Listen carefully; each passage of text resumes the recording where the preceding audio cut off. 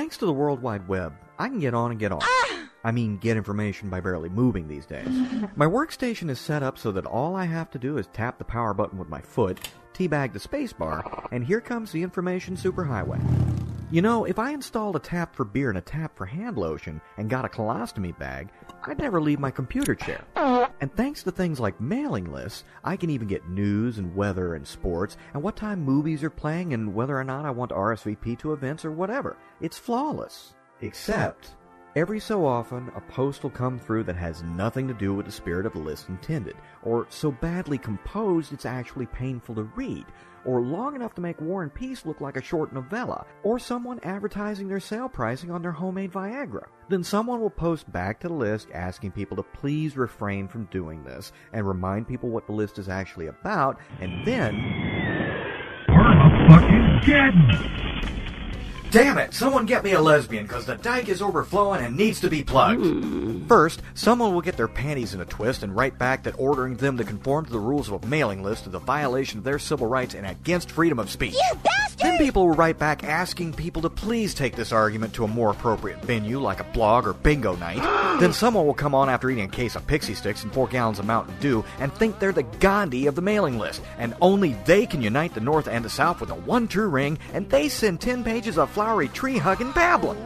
Then someone with a grudge against someone else in the debate will send 30 pages of diatribe, including PowerPoint slides and charts, proving that someone in this debate is the spawn of Hitler, Satan, and Darth Vader, and just wants to bring down the total destruction of everything we hold dear. Then the list goes quiet all of a sudden, and people like me who only want to get their quick snippets of information will breathe a sigh of relief and think that everybody else must have drank the Kool-Aid and that this thing is finally dead.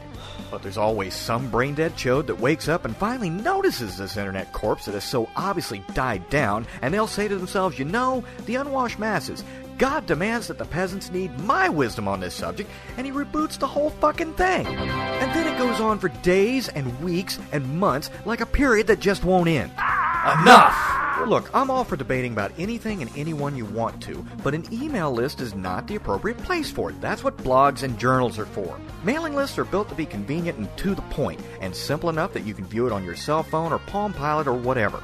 And before some dickhead neophyte decides to take a shot at me and break out the usual well-worn, well, why don't you just delete it or ignore it? No, because I subscribe to email lists to get information I want, and I shouldn't have to give up my freedom because someone else wants to act like an asshat and piddle all over the landscape like an incontinent rhino, especially after multiple requests from people asking them to take the argument elsewhere. That's like saying if you walk into a garden party smelling like you shit your pants, I should either ignore the smell or wipe your ass for you. And I'll tell you what, I ain't gonna do either.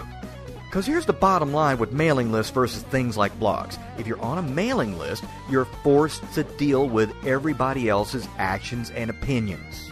With blogs and such, you only deal with the drama if you want to deal with the drama, and blogs thrive on drama. Why do you think the LiveJournal mascot is a goat named Frank?